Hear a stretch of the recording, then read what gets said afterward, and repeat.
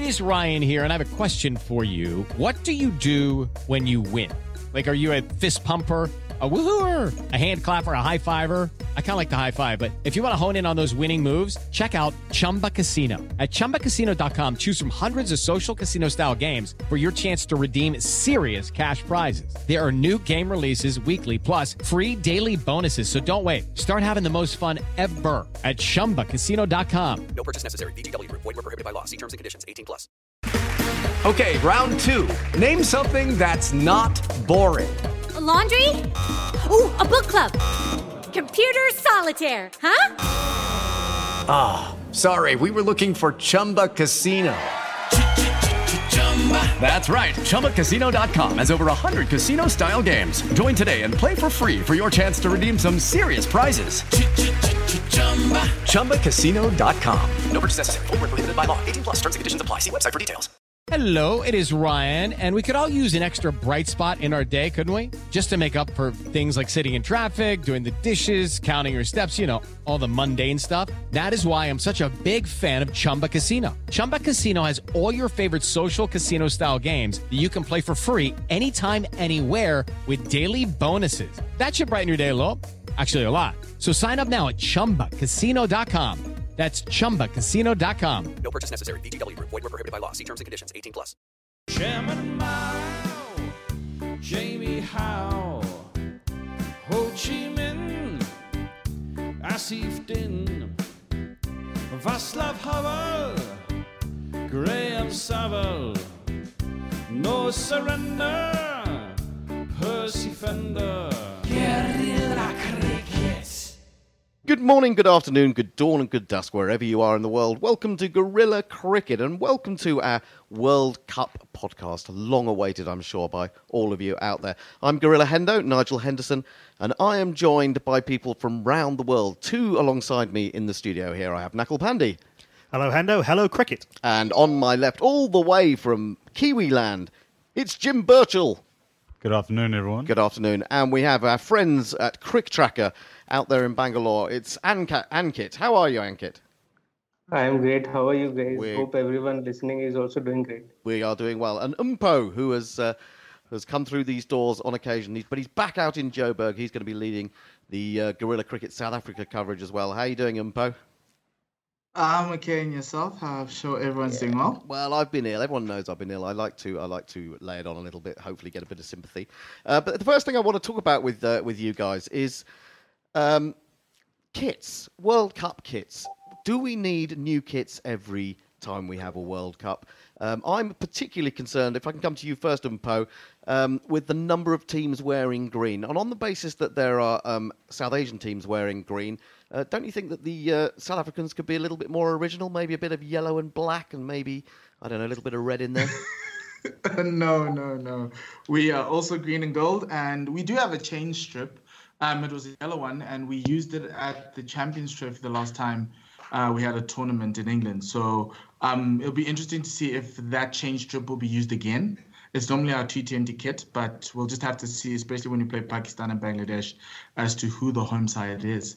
Does this bother you, Ankit, the fact that we have teams, more or less in the same colours? We've now got England wearing what I think is an absolutely ghastly pale blue. I can only imagine it's to sort of to bring in the spirit of Manchester City or something like that. What do you feel about when you see teams playing in much the same colours? Might we just all play in whites again? Firstly, I'm not really happy with how the England jersey looks like. They've had a really good one before this. Even if they went into the tournament with that, would have looked really nice. Coming to the point where they're wearing home and away jerseys, India, there's a lot of speculation around what India might wear. There are like people actually making photoshopped images, since it is predominantly expected to be with a shade of orange. Oh. So there are a lot of people making photoshopped images and expecting how it look like. But what I heard from the sources is that they will not reveal it, and it will directly go, like whenever they play the first away match, that is when the jersey will come out. Oh, right. So it's all under wraps. It's being kept very secretive. Yeah. Oh, that's really interesting. Well, we were looking about back over some Wikipedia facts. Nakul, we were talking about why didn't India play in another colour. We looked at the notion of orange because there is orange in the flag, but there's reasoning behind it, Nakul. Yeah, the saffron in the Indian tricolour flag has connotations with Hinduism, and particularly Hindu nationalism, and so has been politically sensitive for a long time, and is even more so with recent political developments in India. So it's interesting, Ankit, that they're actually now considering orange as a predominant colour on a World Cup kit. Yeah, so there's no exact information on this, but it is expected that this is really speculative, but it might be due to the political scene in India right now, but very speculative. If you notice, there's also on the jersey that they are wearing in the home games, India is always written in saffron. So that might become the predominant color, and you would see shades of blue or somewhere green. Not really sure about that. Okay, that'll be interesting to see. Let's come to Jim, of course, the All Blacks. I mean, couldn't you find something a bit more original? How about some old beige from the 80s? That would be quite nice. Yeah, but I think it's been done. We don't want another beige brigade. We don't want another one. I mean, there is the beige brigade, and that's the for those who don't know, the New Zealand supporters. They dress up in beige and everything. It's getting a little bit tired, in my opinion. But the black and white, much like the team, sort of. They blow hot and cold, and they're hot and cold. Yeah, but nice sort of solid, consistent colours. And I know you find the white collar quite fetching as well, don't you? Well, I know Nakul was like the look of that. It looks a bit like David Steele with his enormous. You remember the English politician with his enormous white parts to his stripy shirts. It does look like an old school rugby shirt. Yeah, there's that as well. It's interesting talking about the New Zealand kits and how they. Sorry, we didn't quite catch that. Okay, there's some background noise in Bangalore. It's probably a traffic jam developing outside the office, knowing Bangalore. The World Cup 2015, the World Cup 2011 kit was all very businesslike and very McCullum, very sort of up and atom, lots of electric blue. It was a great kit. This is very Kane Williamson. It's very stylish, very underrated. He somehow manages to look as though the kit is too big for him in all the promo shots. He's just kind of standing there watching everyone else be all alpha. Very stoic, wasn't it? He was. We couldn't compete with Kohli's man-spreading, could he? Or Faf's. Yeah, or Faf's. Yeah, Faf's. He had a big watermelon between his legs by the looks of things. So we won't go there. We won't go there. Maybe not. Now, so we are going to have some change kits in this tournament. So that'll be a little bit more interesting, I guess, and especially now that we know that this shirt is being kept under wraps. It's going to be a great revealing, isn't it? India play their first game against South Africa, isn't it? On the 5th of June, I think it is. Well, let's move on. Let's move on from talking about kits. Who's going to win the bloody thing, guys? Who's going to win this? Is it really just down to the big three of England, India, and Australia, or are there some outsiders that you think have got a really good chance this time? Tell us, Ankit, what's the expectation in India? I imagine with our experience of Indian fans is you're just expected to win it, full stop. So, to be honest, in India, everybody would expect India to win. And if you consider the conditions that were expected to be rolled out with flat pitches, the big three were supposed to dominate. But as far as the warm-up matches have been considered, like there's rain, there's some grass on the wickets, though this might not be the real wickets that we get for the tournament. But still, bowlers will have some role to play. And in that kind of a scenario, other teams also come into picture. Maybe West Indies on their day, they are doing really well today. And the way their openers have been firing, I would definitely keep them among one of my fours for the semi-finals.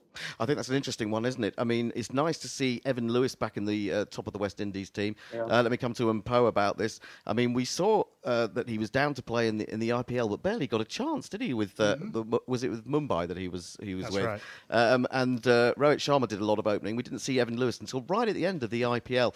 Mpo, do you think that the West Indies are in with a good shout this time? I actually don't think so. I think this is not the best 15 that they could have put out going to the World Cup. We know all the troubles that the West Indians have had. I just feel as though in a shortened match with all the rain around, West Indies will always be in with a chance because that's the nature of their game. That's how their game is set up. A couple of early wickets could always derail a run chase or even a target set. But, today they're holding on really nicely. But if you look at it, I think that there might be caused a lot of problems with Afghanistan, Bangladesh, and to a certain extent Pakistan as they do. I don't think they will be able to play spin quite well here on these conditions. But we'll just have to wait and see how they go. You never know with the West Indies, actually. Yeah, I'm wondering, Jim, do you think that perhaps the West Indies will have more of a chance when they're playing against maybe the bigger nations, when they're not expected to do so well, than when they do play against these lesser, if you want to call them lesser, unfancied nations?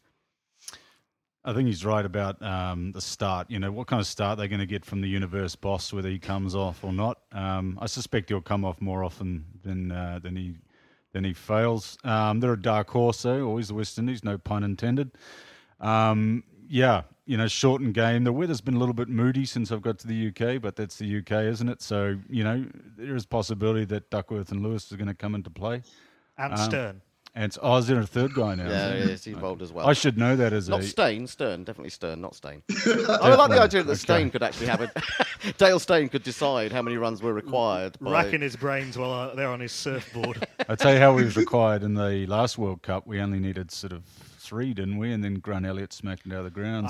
I was at that game at Eden Park. What a fabulous game of cricket that was. Yep. I wasn't. I was actually in the pub, to be fair. I didn't quite make it. You didn't make it? Well, it's understandable. I intended to make it, but then I've regretted it ever since. Well, let's talk about teams that might have been unfancied. Let's, we can come to Ankit again. What do you think of the chances of Bangladesh? I've seen that a lot of people are seeing them as their outside bet, and they have had a pretty good time. They took India to a very tight final in the Asia Cup. What's the feeling over there about Bangladesh? So Bangladesh is again one of those Asian teams who would want the wicket to be a little slow. If their bowlers can come into the picture, that's when that is a very dangerous team. If you consider their chances against, say, a team like India, when they are playing on a wicket that again helps the bowlers, again the Indian spinners will come into the picture. For Bangladesh, their best bet would be playing, say, West Indies or Afghanistan, even Pakistan and Sri Lanka for that matter, on surfaces where their batsmen can put up the runs, and then the bowlers come into the picture in that chase. I mean, the makeup of the Sri Lankan team is such that I think pretty much anyone in any conditions would fancy their chances against them. As far as Bangladesh goes, I mean, they've got an incredibly experienced batting line. I mean, Tamim Iqbal, Mushfiqur, Mohammedullah, Shakib, and huge experience with Mashrafe, who I think is an incredibly impressive leader. Mashrafe, Mushfiqur, Tamim and Shakib have all been playing since the 2007 World Cup. I look at them and I see a batting lineup that can score 320. I don't see a bowling lineup that can defend 320 or restrict teams particularly. I think Bangladesh are going to be very reliant on Shakib with the ball. Mehdi Hassan has not had the success in white ball cricket that he's had in red ball cricket. It's good to see Mustafizur back on form, and I think they do have a reasonably decent pace bowling attack, but I don't think they have the wicket-taking threat that's going to be required, particularly in the middle overs. I don't think you're winning this World Cup without quality spinners in the middle overs, and I just don't see that Bangladesh have them. Well, unusually slipping under the radar. Of course, they're always fancied. South Africa. To me, they've had a pretty good run of late. I mean, they put Sri Lanka to the sword for sure. How do you feel about the South African chances this time round? I know we're going to bring up the notion of choking. And is this the time, perhaps, when it's less expected that they might do well? It could possibly be. And I think that's what the sentiment in South Africa is, that we're not expected to win. I think getting to a semi-final will be a massive plus for us, because if you look at the way the world of ODI cricket has gone, it feels like South Africa is chasing. It's like we're stuck back in like 2015 times, where we're struggling to break through 300 targets. And we have very slow starts at the top. So it's an interesting one, this World Cup, because I think the notion of all the things that have gone before, I thought was put to bed in that New Zealand semi-final. I think that semi-final in itself was incredible. And you could see that cricket won the game. It wasn't anybody not forgetting what they were supposed to do. But looking at our side, I think the biggest plus for us is our bowling attack. And if we can defend whatever score the batsmen give us that's anything above 150, I think South Africa's bowling attack shouldn't be scoffed at. And that will be our key to this World Cup. Batting-wise, it's all dependent on the start that we get at the top with Hashim Amla. I think he's the key to how this team will play. And then the middle order as well has a few surprises, and Rassie van der Dussen, Aiden Markram if he can come in. JP Drimney and David Miller seem to be have a lot of question marks around them of late as to whether they can play. But it's all going to come down to whether our bowlers can dig us out of the holes that may seem prevalent in our batting. I do think we could possibly make the semi-final, though. But what about, you've got someone like Quinton de Kock up top, and he had a really good IPL again this year, changing sides. Do you not think that he will give you that impetus at the top? He could, but the way the South Africans, you need to set a target, I think, in this World Cup is pretty much both of your batsmen trying to push the run rate very quickly, and they did that against the West Indies and against Sri Lanka. So I'm more happy about that. But the question is, when you face a very good, the big three bowling attacks, will you be able to keep pushing that pace? That 7 and over and consistently throughout the 50 overs, because South Africa tends to have Amla sit as a fulcrum, and he'll get like 100 at a 100 strike rate, whereas you need someone to get it probably at 120. And normally the target that I think South Africa will average around is probably that 300 and close to 320 mark, but I think it might not be enough at times. Going into this World Cup, especially with what we've seen with England and India as well, and how Australia have the firepower they do in the top four.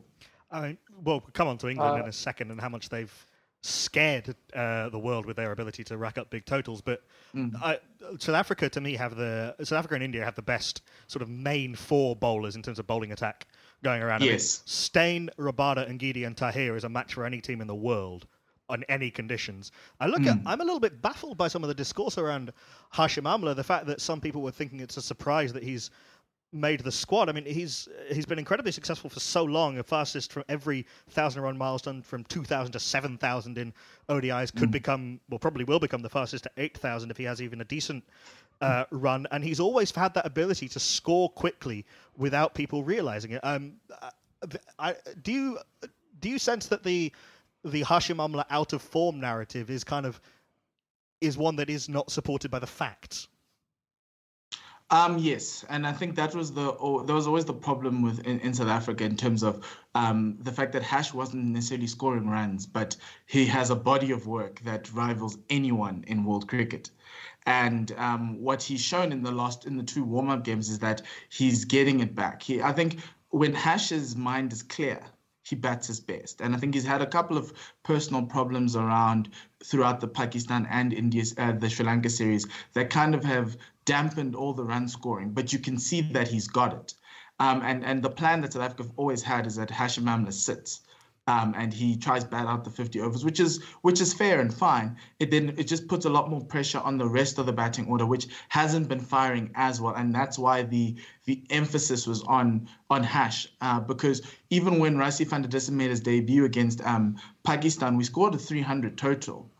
Close to 300, but the problem was that we nearly lost the game because of the fact that Hash and Rassie was getting to his first ODI century, but Hash was also batting at just under 100 strike rate, and we needed someone to push on and take it a step further. But both batsmen were indecisive, unsure, and that added a whole lot of questions around Hash's form.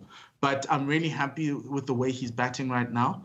He seems to love English pitches, which is what we've always known. So I think there's no question now at all as to who starts on Thursday. Well, it's interesting, isn't it? He's going to be back at the scene of his glorious Test 300, isn't he, on Thursday? I'm wondering, Ankit, if what your view from India is of someone like Hashim Amla. I seem to remember a couple of years ago, or it may be longer now, when he was playing in the IPL, there seemed to be a lot of criticism about him at the top of the order. And then he went and got, 200 or 300s in a row, didn't he? Yeah. So what I feel is 50 overs cricket, even if you are looking at scoring 350 or 400s, you would need one batsman who plays through. Hashim Amla can be that batsman for South Africa, given the other guys come in and start knocking from the go. You have De Kock at the top, and then you have Du Plessis and others to follow. That is where what becomes important. If Hashim Amla can bat through and get 100, 120, and the others can just come around and start knocking, it will become a very good batting lineup in that kind of a scenario. But again, like he pointed out, if the others also need time lower down the order, that is when it becomes a problem. Okay, let's move on to New Zealand, because New Zealand are always people's outsiders. They never quite seem to make it. Beaten in the final, of course, last time, and I suppose you kind of knew that was going to happen, really, didn't you? Once Stark had bowled McCullum so early. What are your feelings, Jim, on the New Zealand approach this time?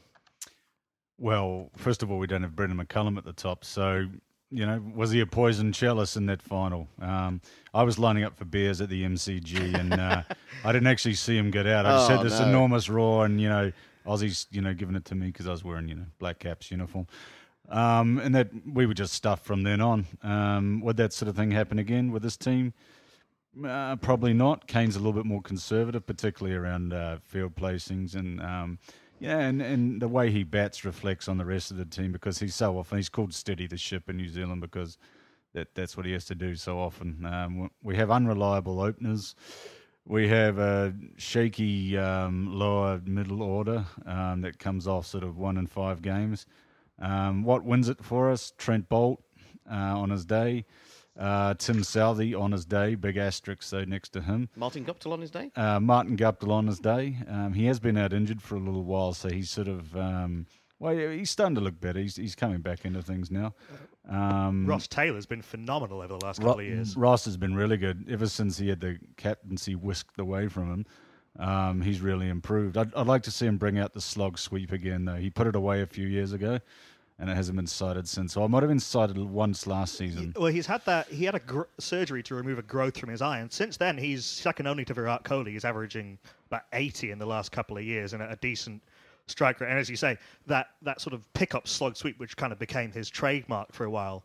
But as he's become a sort of senior statesman, I really like the balance of this New Zealand team, and I've had them as a lock for that third semi-final slot.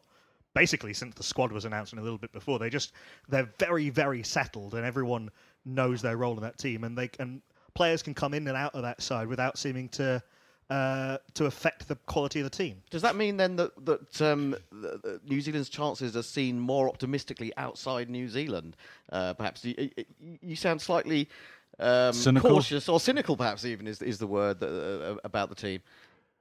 Well, we've never really won anything ever. So is this not going to be the time, perhaps? I mean, the conditions are similar, which is something in our favour. But I just feel on the big stage we don't freeze because we punch above our weight anyway. I mean, there's only about 12 cricketers in New Zealand anyway, so there isn't very a lot harsh on Tom Blundell. That's right.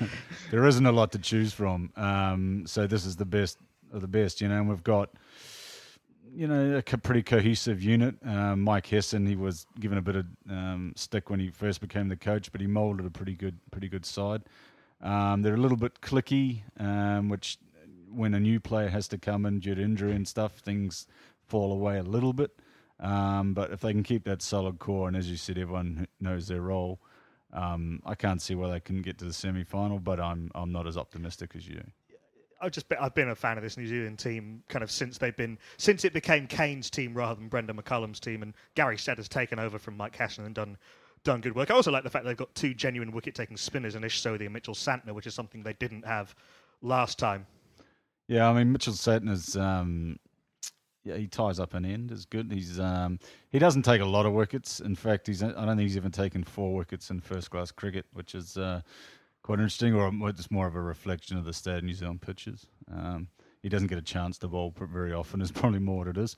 So he's in that Vittori mould. I mean, Vittori never took a truckload of wickets either. No, that's right. To be honest, but it was his control, the way he was able to drag back his length, flighting the ball, just guile. Got a lot of stumpings, and Santner seems to be doing the same. He gets guys out of their crease, and then he'll get a fraction of turn, and he'll get them, but mostly relying on flight and things like that to get the guys out of their crease, thinking I'm going to smack this over the fence, and then Oh, whoops, one turned. Well, let's just talk about the three other sides that we haven't mentioned: Pakistan, Afghanistan, and Sri Lanka. Now, I know Nakul is very down on Sri Lanka at the moment. They do seem to be losing everything. There seem to be all sorts of problems in the camp. Ankit, what do you hear coming out of Sri Lanka? I mean, they've got a man at the helm who basically had only played 17 ODIs, didn't play an ODI between 2015, the 2015 World Cup, and the warm-ups for this. Can Sri Lankan fans, especially what's gone on domestically there, of course, with the terrorist attacks? I mean, is there any hope that you can give to Sri Lankan fans? Sri Lanka is actually a very tricky team right now. If I was a Sri Lankan fan or a part of that team, I would first aim to win one match in the tournament and then progress.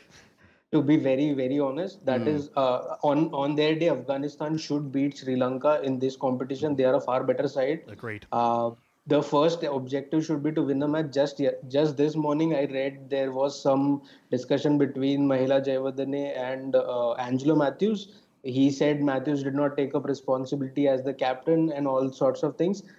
They have changed captain every other series or every series for that matter. Players are not sure about what sort of role they have to play in the team. It is just a bunch of 11 guys who are put together somehow, and they just go out there and do what they can do. Well, it was interesting. I think I probably read the same article as you were referring to, where Mahela Jayawardene was saying that he'd been approached by Sri Lankan cricket, but he didn't feel that he could really advise them at the moment, the way things were going. It's a terrible situation. And I also understand that he and maybe Sangakkara and one or two others drew up a new setup for the domestic side of things, but that's kind of been rejected. A couple of years ago, I happened to ask Kumar Sangakkara on this, whether they have a robust domestic structure which could feed cricketers, and he was pretty confident they have the sort of domestic structure there which could give them really good cricketers. I am not sure how that has worked out, but one thing is for sure, apart from other nations, Sri Lanka has the political system which controls their cricket board. So that is where politics plays a huge role. So the sports minister of the country has a huge say on everything. Say for that matter, in India, you have the BCCI, which is an autonomous body, and nobody apart from the BCCI and the selectors would have a say on who plays, who doesn't play. This is a problem there, and they need to address it. Even with Lasith Malinga, the scene was there where I don't really understand that language, but he posted something on their WhatsApp group which suggested he might quit after the World Cup, the way he's been treated and other things. Yeah, it's a worrying. I mean, can anyone, Umpo, can you see anything but the position of whipping boys for Sri Lanka?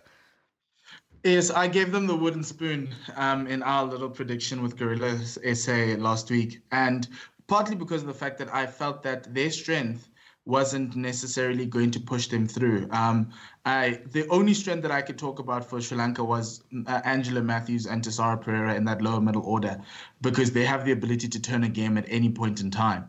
But they need to be backed up by a bowling attack. And from watching them in South Africa, outside of that test series that was incredible for them with a new 11, which is so typical of Sri Lankan cricket right now, they only have one out-and-out spin option in Jeffrey van der Say. Jivan Mendes is more of an all-rounder option. I would have thought they would have brought in one other mystery spinner to try and see if they can't turn the tables on teams. Well, because I feel as though Akila Dhananjaya is missing from the squad, isn't he? I mean, amongst other big names, And Chandimal. We are all expecting him to be a part of the squad, and maybe again, I actually wanted to bring the point up on what sort of pitches will we have, because for the couple of warm-up matches that India have played, they've had like a grass on the wicket, and England the other day played on a really good batting track. There was other pitches like. I saw that warm-up matches. Are they feeling a little bit sore out there in India about that? That maybe they've been given the wrong pitches to play on in the warm-ups. Yes. Because what is the general sentiment is that they should have ideally played on a wicket where the batsmen got good practice. Here they've got out cheaply in the first game at least. They got out cheaply, and India are not really sure on the number 4 yet. Because there's KL Rahul, there is Vijay Shankar. Vijay Shankar didn't play the last game here. KL Rahul's played a really good knock today. So possibly he should start in the first match. We're recording this on the day of the second warm-up matches, just 2 days before the tournament opener. I pay no attention to the warm-up matches, really. unless someone gets an injury or someone's coming back from injury and has proven that their fitness. On that injury point, I just got to know Dale Steyn has been ruled out of the first game against England. Oh, has he? Didn't that's Yes. hot off the press. That is. Didn't hear that. Well, yeah. What do we make of that, Knuckle? Dale Steyn was never going to play every game in the World Cup. It is a shame. Selfishly, I mean, I love watching Dale Steyn bowl. He's a thrilling sight in full cry. So I guess that opens up opportunities for Dwayne Pretorius, perhaps to come in, or possibly Chris Morris, the other bowling all-rounder. But still, Rabada and Gideon and Tahir is a force to be reckoned with. As far as the pitches go, I think the overhead conditions are probably more of an indication of why some of the warm-up games have gone the way they've gone, and might actually be more worth looking at than the pitches, which I think will, in general, be good, true batting pitches, as they have been in England in ODIs for the last few years. Wrist spin is going to be crucial if you're going to take wickets in the middle overs, but I really wouldn't pay too much attention to the warm-up matches. Just on the point that you, Ankit, were making about political interference, I mean, Afghanistan have not been immune from that themselves. The board chairman sacked the rest of the board and then changed the captain, much to the protestations of several senior players, including the new captain himself, Gulbuddin, who has said that he still considers Asghar Afghan the on-field captain of Afghanistan. Right. I think you're right. Afghanistan are a considerably superior team to Sri Lanka. They have a bowling attack which, unlike in 2015, is very well balanced. It's not just gigantic fast bowlers running in from the balcony. From the balcony. Shahpur Zadran practically ran in from the next cricket ground, that would be an advantage. Let alone this one. But they've got three world-class spinners. Rashid Khan in the middle overs, one of them already has a record that sets him aside as one of the greatest white ball cricketers of all time. Mohammed Nabi, useful with bat and ball. Mujib at the top of the order. South Africa, for example, have never played an ODI against Afghanistan. Some of these guys could be caught cold. I think Afghanistan are a very good chance to beat Sri Lanka, potentially Bangladesh as well, the West Indies. And don't be surprised if they knock over one of South Africa or Australia, who have been historically poor against spin. I can see Afghanistan in that middle pack. I don't think they'll make the semis, but I think they'll win 3 or 4 games in this World Cup. Well, and I really love Mohammad Shahzad and Hazratullah at the top of the order. Knuckle. Yes. From our side, I think for me that was the match that I was afraid for the most, because I've watched Rashid Khan come play in our T20 league late last year. He spent 2 weeks and he just racked up a whole lot of wickets. And South Africans really don't know how to pick him. And so that's going to be a very interesting one, especially with the middle overs. You can't necessarily expose your middle order South Africa to Rashid Khan and possibly Mohammed Nabi, because it could get dangerous. Yeah, and they've got pace backup as well. Hamid Hassan's back from injury. Daulat Zadran is back from injury. Aftab Alam was very impressive in the Asia Cup. Afghanistan, as a general, were very impressive in the Asia Cup. We remember that amazing innings by Mohammad Shahzad, and then those 3 last over finishes. And they've got adaptability in the middle order as well. I like the look of this Afghanistan team. I'm a little bit worried. I'm a little bit worried about the pace attack. I mean, Daulat Zadran has, we know, he suffered miserably against Australia in the 2015 World Cup. Was maybe the third worst figures in a World Cup. Yeah, Australia made 417. Yeah, exactly. And he went for a lot. He went for 16 yesterday in his only over against England. Whether you want to read anything into that or not is another question. This question of the captaincy. I mean, okay, it's a different format, but we've watched a little bit of Asghar Afghan during the Ireland and Afghanistan test matches, and we felt that he let Ireland a little bit off the leash there, and maybe that's what's been seen as a weakness. That said, in the qualifiers, he came in and inspired that Afghanistan team, didn't he? Yeah, he came rising from his sickbed after having his appendix removed. Yes, he has been a Conservative captain, and he always uses Rashid Khan a little bit too late. Rashid Khan came on in the power play. Has come on in the power play more often recently under Gulbuddin,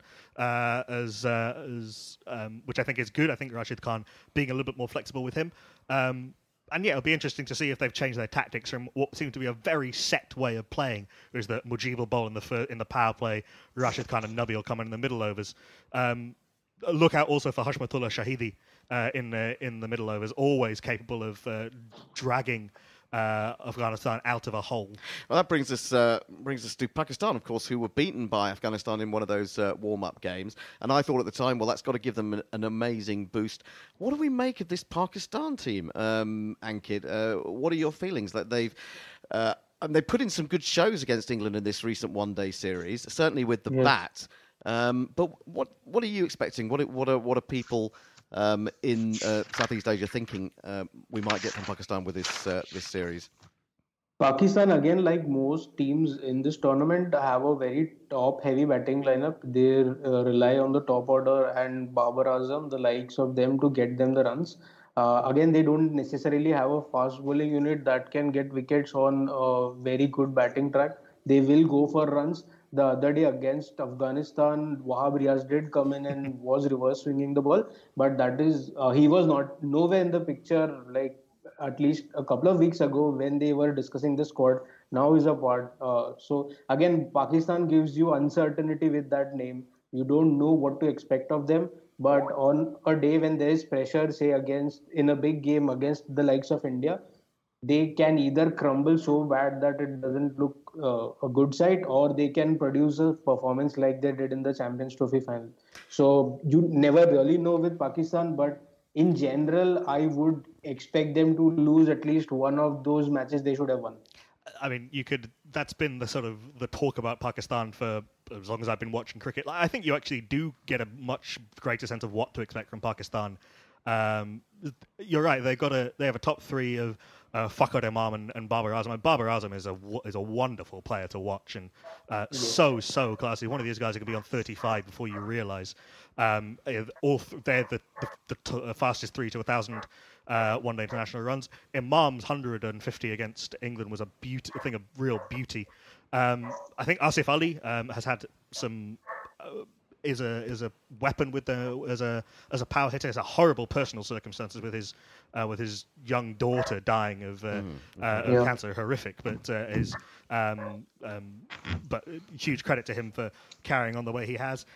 They've got so many bowlers out of form. Mohammad Amir's horribly out of form. Imad Wasim's horribly out of form. Mohammad Hasnain's very new to the side, very exciting, very raw. Shaheen Shah Afridi, I think a lot of responsibility is going to fall on him. Wahab is fun. Wahab is going to be a lot of fun. He's always spectacular, whether he falls apart completely or starts reverse swinging the ball at 90 miles an hour or hits Shane Watson on the head repeatedly and then has an easy catch dropped. It's always going to be fun to watch him. Shadab Khan, a huge amount of responsibility falls on his shoulders, taking wickets in the middle overs. But I see this Pakistan team as in the chasing pack for that fourth semi-final slot, along with South Africa, along with Australia. I see Pakistan falling just short of that. Well, that's the word I don't really want to say out loud is Australia. Jim, they're just coming good. They're just coming good at the right time, aren't they? They've got their main men back in Steve Smith and David Warner. I don't think they're going to be bothered by being booed every time they go out to bat. They're going to actually love it. Jim, can anyone stop Australia? That's my question. I think England can. Can they? I think so. Even after losing to them in the warm-ups? You discount that? But we've already discounted those. Are we discounting those? I don't know. Yes. Well, the very least they've done is they've got Smith into great form. They're obviously a much better side with those two in it. And that was always going to happen. They had the core there, and they had some ups and downs, but you could see that, you take your two best players out of any team, and that's going to happen. The seamers, the top class, Zampa with the ball's doing really well, for what I've seen, and Stoinis, the Greek male model, is sort of he's starting to show his hand in international cricket. Took him a little while, but he's definitely got some skills there. Looking on the other side of the coin, as I said, England, they've had a solid, settled team for a long time now, and they're sort of the premier team in terms of how to play 50-over cricket, I think. The big scores they rack up, some of it's probably to do with the grounds they're playing at, but at the same time, they've got a formula, and that formula works well. It'll just come down to on the day, I think, but whoever's got the most tickets in the ground. More Australians in the ground than Englishmen. I'm wondering what you think, Ankit, because we were covering that series, the India-Australia series, and I think India did they go 2-0 up at one point? That's right. And Australia came back, and that, of course, was without Smith and Warner. Right. Is it Australia, are they a name that you're fearing in India as well?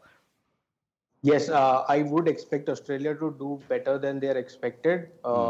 Maybe even a semi-final spot wouldn't surprise me. They are a much superior team with David Warner and Steve Smith there. Warner gives you that punch at the start, and then Smith, he's always so good. He's always been. Even against a team like India that would bring in the spinners, he's still really good and he can bat through. He can still maintain that run rate and is a very dangerous player. Then you have the likes of Stoinis again, who's been evolving really well. He also gives you overs. There's Glenn Maxwell. The bowling unit looks good to me. I don't see a reason why they shouldn't make semi-finals. I think they're going to go further than that. Umpo, what's your feeling about Australia? I think Australia are going to be the losing finalist at this World Cup. I don't like going down that far. I think India will beat them. My issue with them is that they know how to win tournaments, and so it's an easy thing for them. And you can see the way they've played the warm-up matches.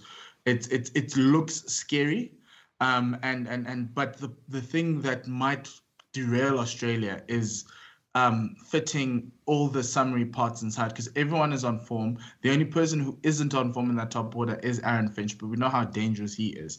And fitting in Marsh, Khawaja, Finch, Stoinis, Steve Smith, all into this hodgepodge of the top six is going to be, with Maxwell as well, is going to be very, very interesting to watch, because I think that might make or break them. The combinations they choose could be the result, could be the difference between winning and losing at the top of that order. I trust their bowling. Their bowling's always been great. It's not going to be an issue. I just think it might go down to who they pick on the day, who might be on form or off form. And I'm afraid they might not be able to drop Aaron Finch. Well, I'm going to come to you and ask you very shortly who you think is going to actually, as an individual, is going to make the headlines in this tournament. But one thing I just want to see if we're united upon. We're producing a limited edition T-shirt, which is, in a sense, slightly annoyed about the fact that this World Cup has been restricted to 10 teams.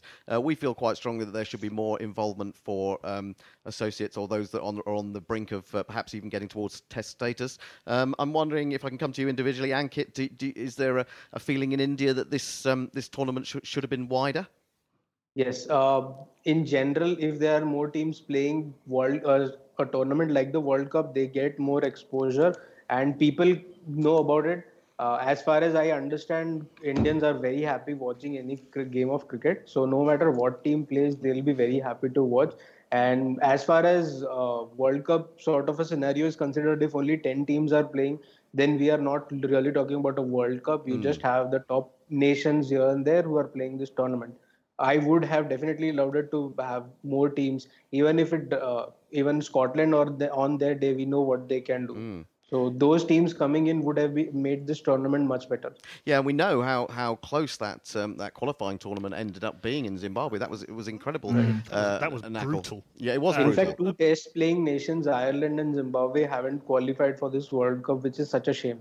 Well, I thought it was really sad about Zimbabwe because it seemed to that tournament really did seem to gather interest again in that country, yes. and that's obviously what we want. We want stronger teams involved, and we want them to develop. Yeah, and the World Cup, the teams who missed out in that, as I say, brutal World Cup qualifier where everyone beat everyone, and you can kind of spin that a couple of ways where everyone beat everyone. For a lot of those cricketers, that was the end of the road, not making that final. Peter Boren, the Netherlands captain, had to retire from cricket. Just teams see their plans and their funding slashed. You can come up with a couple of different formats for 16 teams for this World Cup that work really well and have competitive teams all the way through. World cricket is deeper now in terms of quality than it's ever been, and yet the World Cup has contracted to 10 teams, and yet the tournament is longer. I'm fully on board that bandwagon. Any thoughts on that, Jim? I think it's a massive step backwards. Personally, particularly in the days in these days where inclusiveness is the buzzword, to not include teams that sure they're not going to win it, but in the case of Ireland, which has been given test status, they have limited resources and players that can play at that level, so that's obviously going to come into it. But the World Cup's a World Cup, it's not just I hate to say it's not just India and South Africa and Australia and England's cup. Yeah, I mean, the wild irony of Ankit's comments is that the whole reason this World Cup is 10 teams in a round robin is to guarantee 9 TV matches for India. Yeah, there is that, I suppose, that which is a shame. Anyway, let's move on. Let's just let's have a little whip round and see who we think are going to be the outstanding individuals in this tournament. Ankit, who are the men that you're looking to see come good? Oh, actually, I wanted to bring up the bowling part. So my general feeling is this tournament, we've been talking about the runs, but that the team that has the best bowling lineup or on that day produce the better bowling show should win. So I'm really looking forward to guys like, say, Jasprit Bumrah from India, Kagis or Rabada. And all these guys put up those performances. That is when it becomes interesting. So for me, a player of the tournament should be a bowler. What about Jofra Archer? You would have seen quite a bit of him out in the IPL. Your feelings about him? He is a good bowler, but then he travelled on a day the batsman really found it easy to hit him through because of his pace. So on a very good batting track, if he they start to hit him, if against India you consider the likes of Rohit Sharma and all, once they start to get the feel of it, it becomes really difficult for him to make a comeback. So I am not really sure about Jofra Archer yet. Okay, well we'll watch that with interest. Nakul, who do you fancy? This is the World Cup of the wrist spinner. Okay. It's going to be almost every good team now has at least one, if not two, good wrist spinners. You are not going to win this World Cup without being able to take wickets in the middle overs. And with the pitches the way they're going, with the way that teams are setting up, the way that you're going to do that is with quality wrist spin. So Rashid Khan, Adil Rashid, who is now a world-class bowler, the leading wicket taker in ODIs since the last World Cup, Kuldeep Yadav, Yuzvendra Chahal. Really interesting to see how Adam Zampa goes. Imran Tahir, Ish Sodhi, there are quality wrist spinners all over this tournament, which is why I think that Bangladesh are going to struggle, why the West Indies are going to struggle, why I think Sri Lanka were mad to leave out Akila Dhananjaya.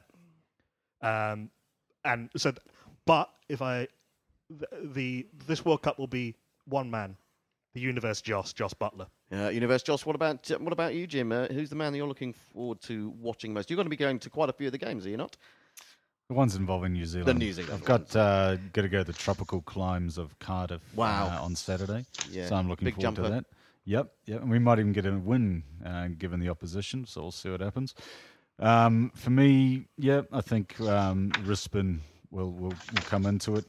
Depending on the weather, I think a lot's going to depend on the weather actually in terms of seam and stuff like that. From my point of view, obviously Trent Bolt will probably be right up there in the wickets. I wouldn't rule out Mitchell Santner either, in terms of maybe not on the wicket tally, being high up there, but certainly being parsimonious and in terms of economy rate and really dragging games back. He bowls at that boring time of the game, sort of in the middle of it, but that's his job, to be boring. And that's how you win games. Absolutely. We watched a little bit of him in the IPL. He didn't play very many games for CSK, but he turned the ball more than I've ever seen him. He bowled one of the best IPL spells I've ever seen. Oh, so to be honest, CSK were playing most of the games that they played at home were really, really good turning tracks. There were square turners. A lot of batsmen had no clue where the ball would go. So that has to take a lot of credit for the way that it turned for Santner. He's got to be taking confidence from that, though. 100%. And he can bat a little bit as well, can't he? As we've seen. Umpu, who are the men that you are looking most forward most to seeing, or perhaps coming good? The surprise element, maybe. Who are the people catching your eye? I think from a South African perspective, it's Ngidi, Rabada, Phehlukwayo. I think that axis, that bowling axis, or the hitting that Phehlukwayo gives at the bottom of the low middle order would be very interesting to see. From a South African perspective, I'm very excited by them. I'm excited to see Jofra. I think the world doesn't know how to handle him yet, so that's going to be an interesting one for England. Anyone in England's top order is a pleasure to watch when they get going. And then for the other side, I think for me, as Knuckles says, it's a wrist spinners World Cup. So how you handle Rashid Khan, Imran Tahir, Kuldeep and Chahal is going to be very important to whoever wins this World Cup. And so those are the little storylines that I'm putting forward, and obviously that entire West Indies side, because on their day they could be incredible. They could indeed. I'm certainly looking forward to see how Shai Hope continues to develop. But for me, I have to say, Mohamed Shahzad. How is he going to go in a long tournament? Is he going to have the stamina? That's one of the questions we should be asking. I want to see Mohamed Shahzad. I think he can get at least 100 in this tournament. He's the man, because he looks most like me. He's got a belly, a little bit of a belly. I think that this could be the World Cup for the unfittest looking cricketer. Mohamed Shahzad is a hell of a lot fitter than he looks. The guy knows. He's been playing a very, very long time as an opening bat and a wicketkeeper, usually in extreme heat. The guy knows how to keep himself fit. Mohamed Shahzad and Hazratullah at the top of the order, if that's how Afghanistan go, and I really hope they do. Two seriously powerful cricketers. Hazratullah can hit the ball. He can make any boundary in the world. He can make the MCG look tiny. Serious to watch for him. A little bit tricky if teams learn to not bowl straight at him, but yeah, watch those two at the top of the order. I'm going to be going to a couple of Afghanistan games and commentating on a few more here on Guerilla Cricket, and I'm really excited to see how those two go. Just incidentally, on the wrist spin point, that's why I think Australia won't win this World Cup. Playing wrist spin and bowling spin. Ricky Ponting made that point the other day, and I think he's absolutely right. People are getting very worried about Australia because they're a tournament team and all that stuff. You know, they knew how to win tournaments when they had Ricky Ponting and Adam Gilchrist, and they had Mitchell Starc bowling like a demon. Let's see how Mitchell Starc goes in these conditions. Well, it's not just Mitchell Starc, it's Patrick Cummins, who I'm also looking forward to see. Pat Cummins has massively improved in the last 5 years, a hell of a bowler. But I think Australia are in that hunt for the full semi-final slot. I wouldn't go much more than that. Okay, let's go around the room, or around the world, in fact, and just give me one word answer here on who you think finally is going to triumph in this tournament. First to Ankit. Is there anyone else but India? I would say India. Okay, Jim. Blighty. He's going for Blight. Going for England. Umpo. India. Nakul. England. And I'm going for Australia, despite those words of warning from Nakul. Anyway, it's been a great pleasure to have everyone on today. We've had Ankit from Cricket Tracker. Thanks very much for joining us, Ankit. Thank you, Nigel. It was a pleasure talking to you guys. It's been great fun. Thank you very much, Umpo, all the way down there in Johannesburg, or as down to us anyway. It's going to be a great time. We're going to be Guerilla Cricket South Africa and Guerilla Cricket are going to be broadcasting the England South Africa opening game at the same time. You've got a choice of channels on Guerilla. What more could you want? Yes, what more could you want? But thank you very much, guys. It was such a great time to chat to you guys, and all the best to your teams at the World Cup. Yeah, well, we're really looking forward to it. Thanks also to Jim and to Nakul. Just a couple of things I need to say. We've got a listener experience here at Guerilla Cricket. You can come in and you can indulge in wonderful beers made by Manny, one of our commentators. Hasn't been on so often of late. Please have a look at our website and take advantage of that. We'd love to have your company. You might get to do, well, you will get to do a bit of commentary as well. You can see behind the scenes. You can see who dislikes who and who loves who. And, of course, we just remind you that anything that goes on in the green room has to remain in the green room. We should also ask you to look out for our wonderful sponsors, Betway, for this tournament. We're going to have some special Guerilla bets for you to take. If you come to our website, go through us, and then sign up with Betway, we will be very happy because that means more money for us, but you will be very happy because you'll be doing something good for us, and you'll feel wonderful about yourself. So please keep an eye out on our website. Lots of new things going on the website, telling you what's happening over the next, 46 days, something like that, yes. The final up until the 14th of July. Well, we may be talking to you again, Ankit and Mpo, before the end of this tournament, hopefully, as the games progress. But thank you to everyone who's joined us here today. Thank you. Looking forward to talking to you guys again. Thank you. Guerilla Cricket. Revolutionary cricket commentary. Sports Social Podcast Network. Hello, it is Ryan, and I was on a flight the other day playing one of my favorite social spin slot games on ChumbaCasino.com. I looked over at the person sitting next to me, and you know what they were doing? they were also playing Chumba Casino. Coincidence? I think not. Everybody's loving having fun with it. Chumba Casino is home to hundreds of casino-style games that you can play for free anytime, anywhere, even at 30,000 feet. So sign up now at ChumbaCasino.com to claim your free welcome bonus. That's ChumbaCasino.com and live the Chumba life. No purchase necessary. VGW Group. Void where prohibited by law. See terms and conditions. 18+.